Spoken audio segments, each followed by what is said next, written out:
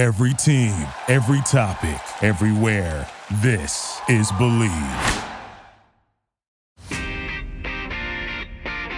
Almost live from the trenches of New York City, here are your middle-aged warriors, Chris Cimino and Rick Summers.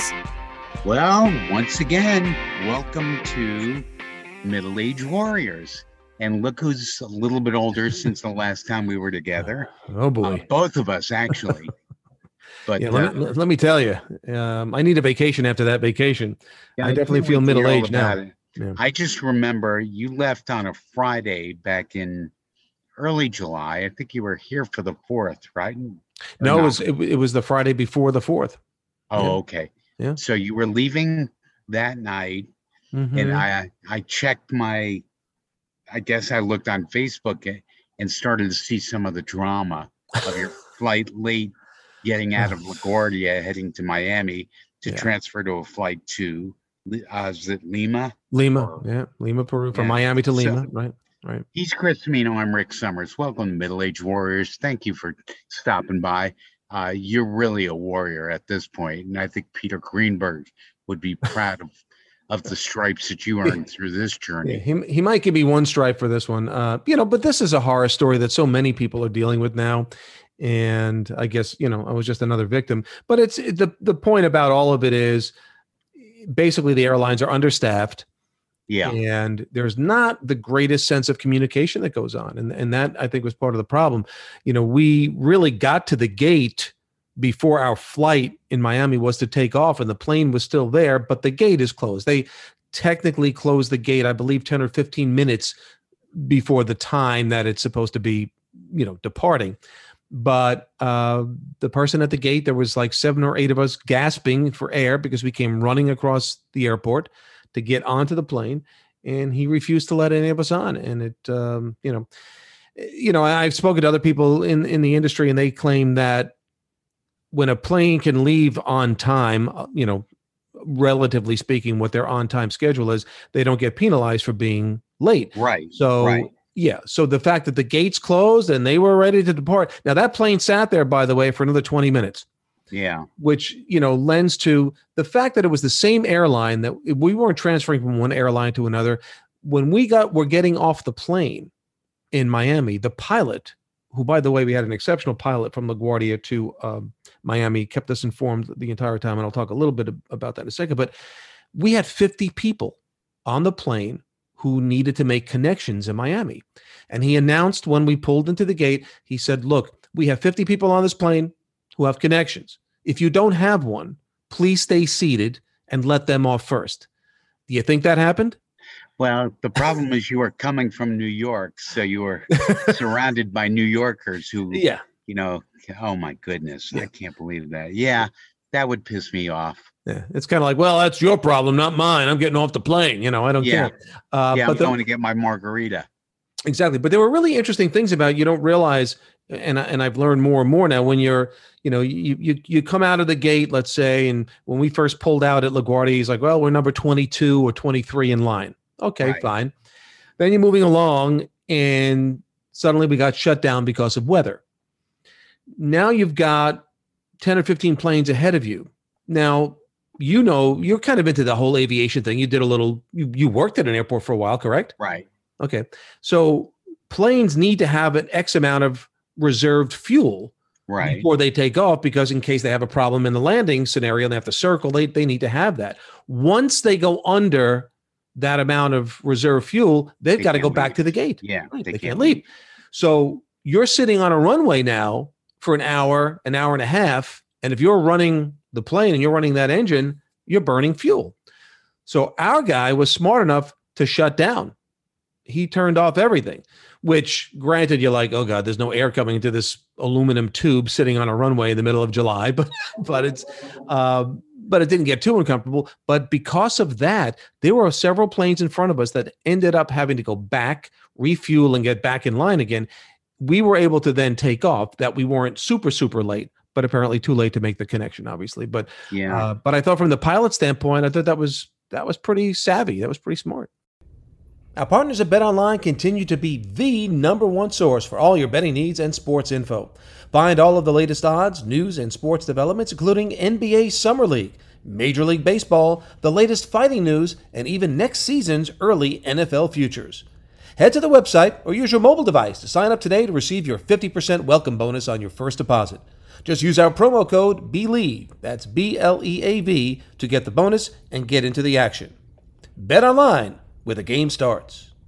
That is smart. I mean, obviously it's a guy who's got a lot of runway under his wheels over the years. Who knows the bet, and getting out of LaGuardia on a Friday afternoon or evening is no, pardon the expression, day at the beach to begin with. Yeah, and on the 4th of July weekend. Well, let me ask you this question though: how do you feel when you're on a plane and you're not taking off? Like you taxied and now nothing's happening, and you're waiting and they don't communicate.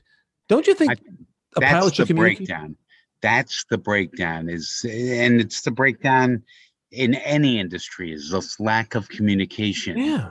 It's, we want to, it's a TV station saying, you know what, Chris, you've been great, but we just want to make some changes. They're not really communicating other than the fact that here's the door. Don't let it hit you on the way out. Yeah. But for airlines now, and I think that this is true across the board, it feels like less is more. The less they say, the less likely they are to be scolded or sued. Yeah. It's really unfortunate. And I think a lot of it is the fact that people just don't know, that there's such a filter down of information that needs to be disseminated. Right. And I think that because people don't know, so they don't say anything. Therefore, less is more. That's a theory. But as a passenger, you're sitting there and then all things start to go through your head and nobody's communicating anything to you. I feel at least some knowledge of what's about to happen or is happening. Now I understand why we're where we are, and I can get myself prepared for the fact, hey, I may be thrown back and dumped back at the gate here in a little while. I may not be able to get that connection. Maybe I can communicate to somebody who's ahead, hey, I might not be there now, and I think that communication, that respect, should be honored, and quite often it's not. And that's why with this particular pilot, I thought it was very nice of him. At one point he comes on, he goes, well, there's no way to put a pretty face on this. It's like, there's no it's pretty. Like, right. What's that? It's putting lipstick on a pig. Exactly. That's pretty much what he said. And it was, but you had to, but then, that kind of levity at least adds to, hey, he's in this game with us too. And he's human. Yeah. He's not thrilled about this either. He wants us to get to where we want to get on time. He's not, but when they don't talk to you, it feels like there's an arrogance, or there's this thing of like, well, we don't need to tell them in the rest of the plane what's going on. And that's a little disconcerting, but and I've heard, then my luggage was lost for 2 days. It was a whole long-winded thing, but I've heard worse stories.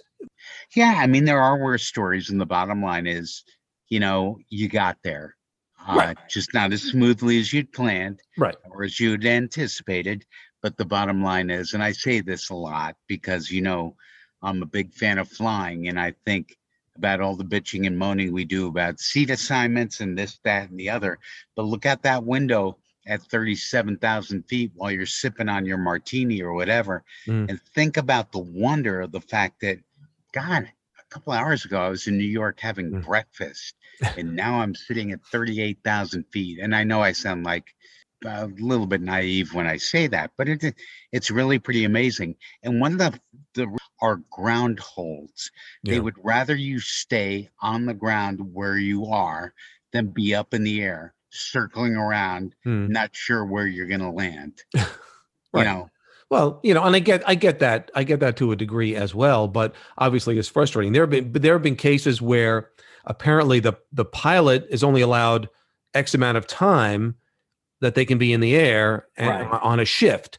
So if they get stuck on the runway waiting to take off, and suddenly when they land, they're past their schedule a lot of time, they've got to come back to the gate, dump those people. And if there's no backup pilot, and often there isn't, those people are on their own now to find out a way to get to their planned destination. And that's what's really unfair that the airlines are doing in some cases to people. But to your other point, you're so right. And I don't think it's naive. And I think everybody should understand the miracle of flight still. And it is amazing. And I am never ceased to be amazed by it. And this particular flight, this is my first time to South America. And you start going over the Andes from 35,000 feet up, and you start to look down, and oh my God, like, what a beautiful planet. What a perspective. What a bird's eye view. How lucky we are to live in an era and a time where we could do that. Where you can do what you did. Freaking amazing. It really is amazing. Now I want to stop you and just say the pictures you sent from your journey were spectacular. Absolutely amazing. Well, I didn't make that nature. I just took what was around me. But it was stunningly beautiful. How blue was that sky? Wow. I'm trying to tell people, like, I'm not touching these pictures up. The sky is this blue. And from going to Machu Picchu to Rainbow Mountain to this desert oasis Huacachina, and through the desert, one scene was more spectacular than the other. You really started to feel like you weren't on the same planet anymore. It is. And that's the beauty. And that's the beauty of travel. And to your point, it's like literally, yes, I got delayed, but a few hours later, I'm in this place. Like, I know. I was just sitting in my apartment in the Bronx a few hours ago. Like, how does this happen? And it's amazing. It really is amazing. And we're very fortunate, very blessed. But this was this amazing journey. Let me ask you this, because as we get older and we hear the term bucket list, and I'm not sure when that became popular, but we all refer to it because it's something we understand. It's something you check off your list. Was this one of those trips that was on your list?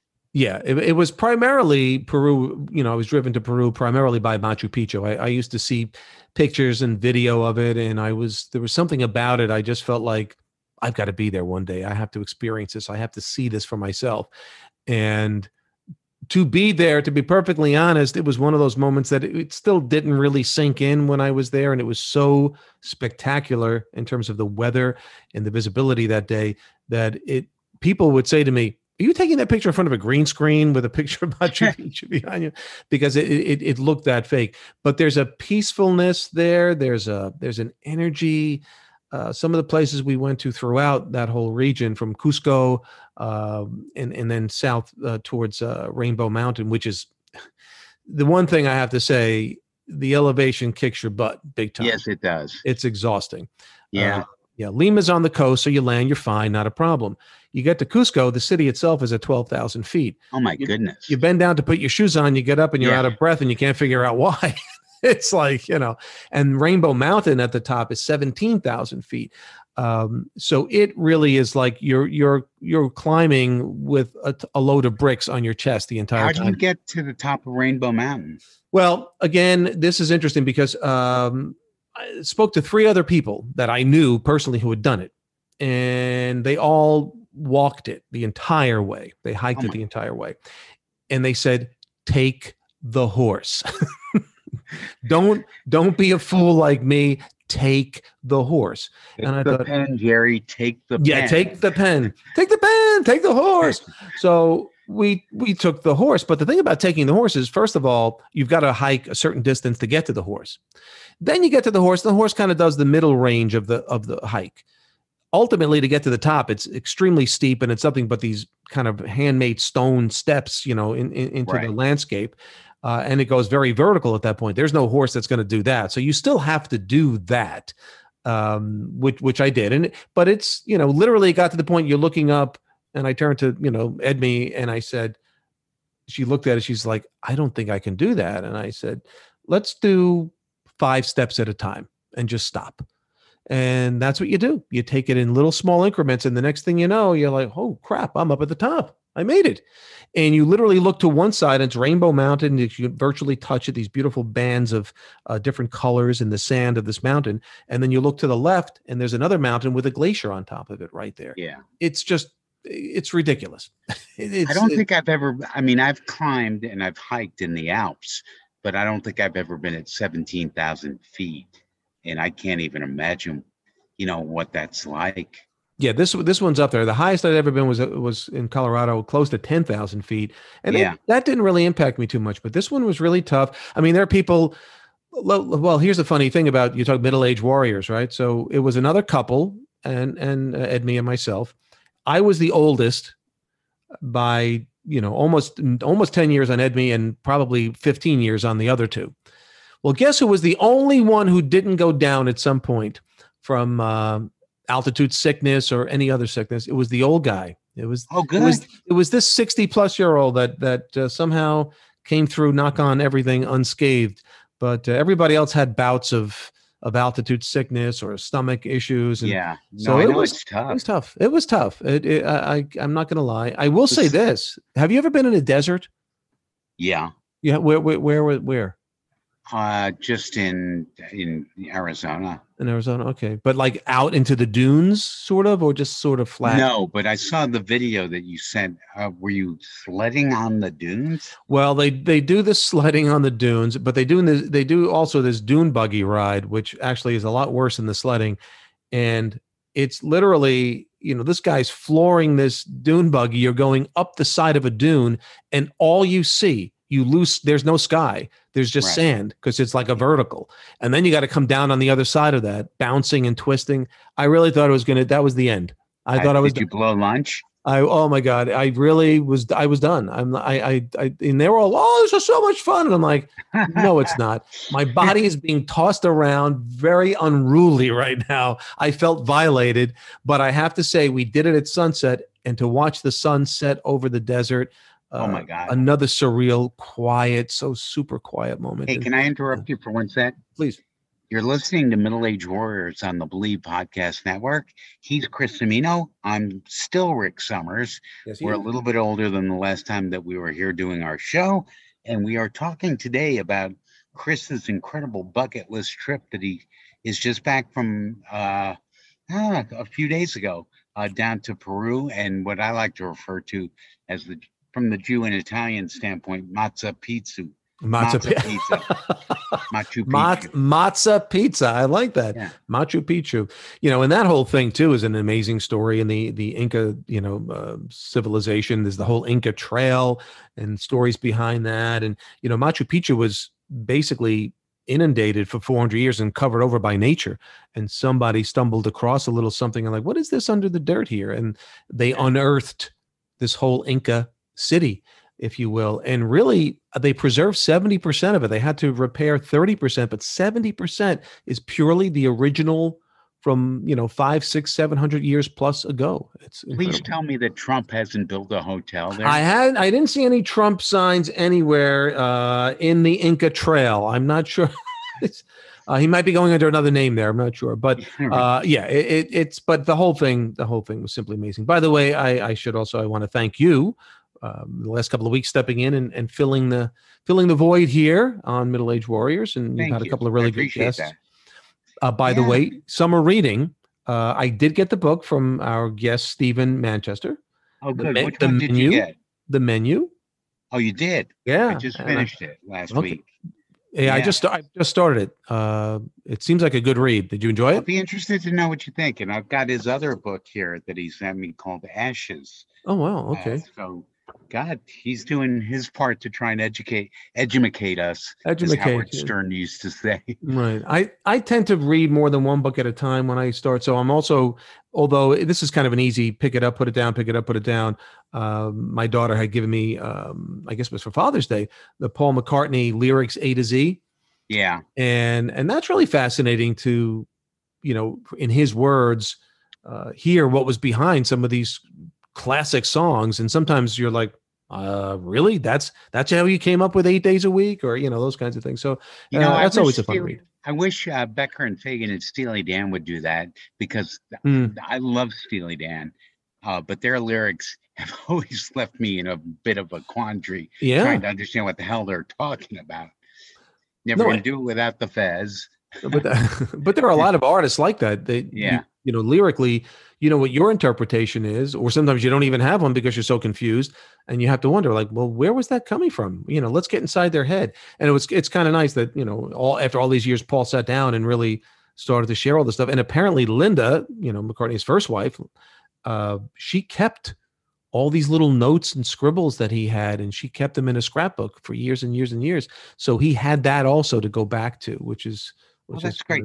You know what? I'm going to ask you when you're done with it. I'd like to read that. Absolutely. Yeah. No, it's and it's cool because it's just literally, at bedtime, I'll go through 5 or 6 songs, it's a few pages each, and find out the background behind them and just the relationship between him and John and the rest of the the Beatles. And it's a good, fun, easy read. It's not heavy before you go to bed. So can you just fill me in on I Am the Walrus, Cuckoo Cuckoo? I didn't get to that yet, but that's going to be interesting when I do. Now you're going to make me look ahead tonight before I go to bed to check that out. But other than that, I mean, now we're entering week 4 of New York Living starting tomorrow, and that's I wanted to ask you, how was your descent or redescent back into descent back into reality? Yeah, I mean, back to New York. It's funny because by the second or third day in, you feel like you never left. You're like, I know. It's this again. But I think the show itself, I'm having a blast doing it. It's something I've always wanted to do. It's light. It's fun. Nothing. Can you just explain for anybody that just may tuning in for the first time, Sure. not knowing what New York Living is? Right. So on PIX Channel 11 in New York, which is also the CW network, we have a lifestyle show starting at 10 a.m. It goes from 10 a.m. to 11 a.m. And it is what it is, a lifestyle show, meaning it can cover anything from the latest topics in what's going on in terms of entertainment, what's going on in terms of fashion, what's happening in terms of travel, what's happening in terms of what we're wearing or not wearing these days, what's hot, what's not, in all the different industries, food, wine, you name it. And we just have a lot of laughs. We do some food tasting. We just did a macaroni and cheese cook-off between me and Maddie Sol Castro, my co-host. Hers came out of a box, so that was an easy win for me. But it's just a fun, lighthearted show, and we try to get audience participation. We always have a big question of the day. We ask people to send in some positive video or moments that they see. Send it to us. We'll show it on the air. It's the antithesis of what a newscast is. We want you to walk away feeling good. And I think I hope we achieve that. The ratings have been great so far. And tell some friends. The audience is growing. It's 10 a.m. to 11 a.m. Pix 11. You can stream it. You can DVR it. But it's Monday through Friday. Again, Pix 11 from 10 a.m. to 11. That's great. I mean, you were born for this. And it's, shame on NBC for not taking advantage of all the talent that you have. They did for a long time. But you are such a lifestyle person and such a New York person that this is really a nice fit for you. So, well, I'll let you say those words, and I appreciate them very much. Well, listen, I know you waited a long time to figure out what the fit was going to be. Yeah. And even when it looked like this might be the fit, we weren't sure. But it seems like it's working out nicely for you. Yeah, everything feels really good, and it feels good. Although I think they're about to lose today. The Mets are at least going into the All-Star break in first place still by the skin of their teeth, which is, that's a good thing, I guess. But for you, in terms of through this summer, how are you feeling so far with the summer? You happy with it? It's been good. I mean, the weather's actually been pretty cooperative. I was looking at some of the statistics on TV about like heat wave days. And the fact is, it's been a relatively cool. I mean, that's relative. Yeah. But it just hasn't been oppressive and brutal like it's going to be in New York this week. I was going to say, yeah, exactly. I was going to say, well, it's finally coming. I mean, we had a mini heat wave last week, 3 days of 90, 91 and 90, those kinds of things. But we're talking mid 90s and we're talking heat index of 100 to 105. That's ugly heat. That's ugly hot stuff. So we're going to get there. You've always been my weather, who I rely on and who I adore. But I got to tell you, your universe of weather people, I love them all. It's really, I'm such a fan. Well, first of all, I've known Irv, who you work with at Channel 11. I've known her forever. Oh, sure. Mr. G. Lonnie on Channel 2 is one of my friends, and I've become a huge fan of Lee Goldberg on Channel 7. Yeah, probably we're the best in the business. Yeah, and really just I also like Vanessa Murdoch on Channel 2. I think CBS. She's doing a great job. No, I didn't even know she's a Long Island kid. Yeah, she's a local. No, there's a lot of great. There's a lot of good people out there, and let's not forget our good friend Nick Gregory. Of course, and Nick's been around also forever, almost as long as G. Not quite, but I think almost. Yeah. And Craig Allen. And Craig obviously has been on CBS for forever as well. You know what? I would love to get all you guys together at the 92nd Street Y and just have a chat and host it, because that would be my chance to shine, or at least have the microphone. Show your weather nerdiness. All you guys. Yeah, I just think it would be a lot of fun to tell weather stories. No, that could be actually a great show. You should try to pitch that. I will. Get on that, will you? Come on. Yeah, really. Real quick before we say goodbye. So the last time I think I spoke with you, you were just beginning to scratch the surface and maybe write some notes. How's this book writing coming along? You know what? It's really starting to make some headway. I finally figured out how to dictate my notes, which I've been writing for probably 15 years, into my computer. But the problem is the Microsoft system. It's like I'll read and then I'll stop for a second and just pause to figure out where I am, and then it shuts off, and so I have to restart it. It's kind of a pain in the ass, but it's been really helpful. I'm working on a title for the book. Working on people who I'm going to help me edit it and proof it, and it's going to be a lot of work, but I'm getting there. I'm getting it down. Right. Again, 5 steps at a time. You can't look at the whole big final picture because it becomes too much. But when you take little steps at a time, I'm excited. I'm rooting for you. Thank you. And I'll be the first in line for that autograph signed copy, by the way. Yeah. And I'll be knocking at your door to get on New York Living on. Yeah, exactly, to promote it. That's right. Well, one hand washes the other here, bud. You know that. Irv talked to me years ago, said, I want to do a feature on you, because he does G Thing on Channel 11. Right. And he's always been a big fan of mine in the sense that, toting the MS baggage, yes, right. Wherever it is I have to go. Irv has always been very supportive and very loving, and I really appreciate that. So I'll count on you guys to get me on the air so we can talk about my book when I finally get it done. I'm going to kick that one forward. Absolutely.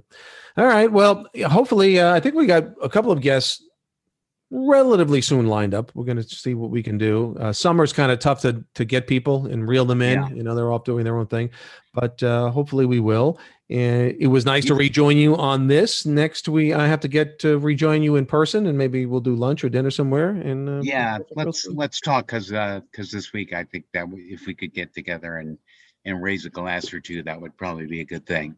Sounds like a plan. All right. Any last thoughts? No.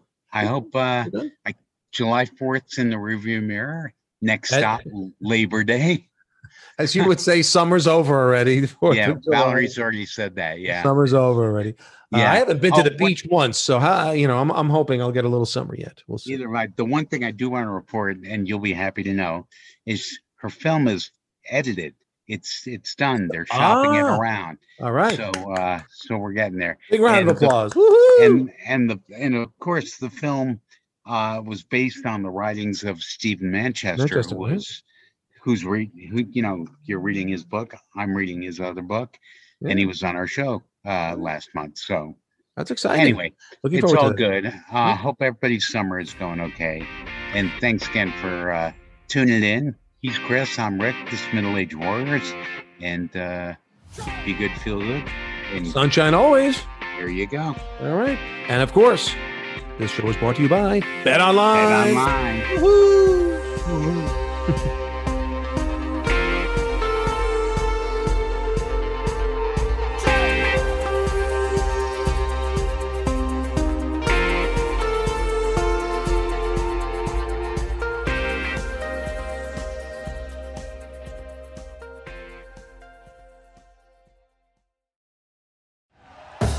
Thank you for listening to Believe. You can show support to your host by subscribing to the show and giving us a 5-star rating on your preferred platform. Check us out at Believe.com and search for BLEAV on YouTube.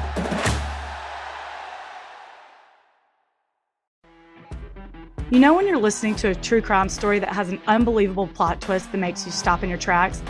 That's what our podcast, People Are the Worst, brings you with each episode. I'm Rachel. And I'm Rebecca. We're identical twins who love true crime cases that make you say, didn't see that coming, and we hate the people responsible for them. Listen to People Are the Worst now on Apple, Spotify, or wherever you get your podcasts.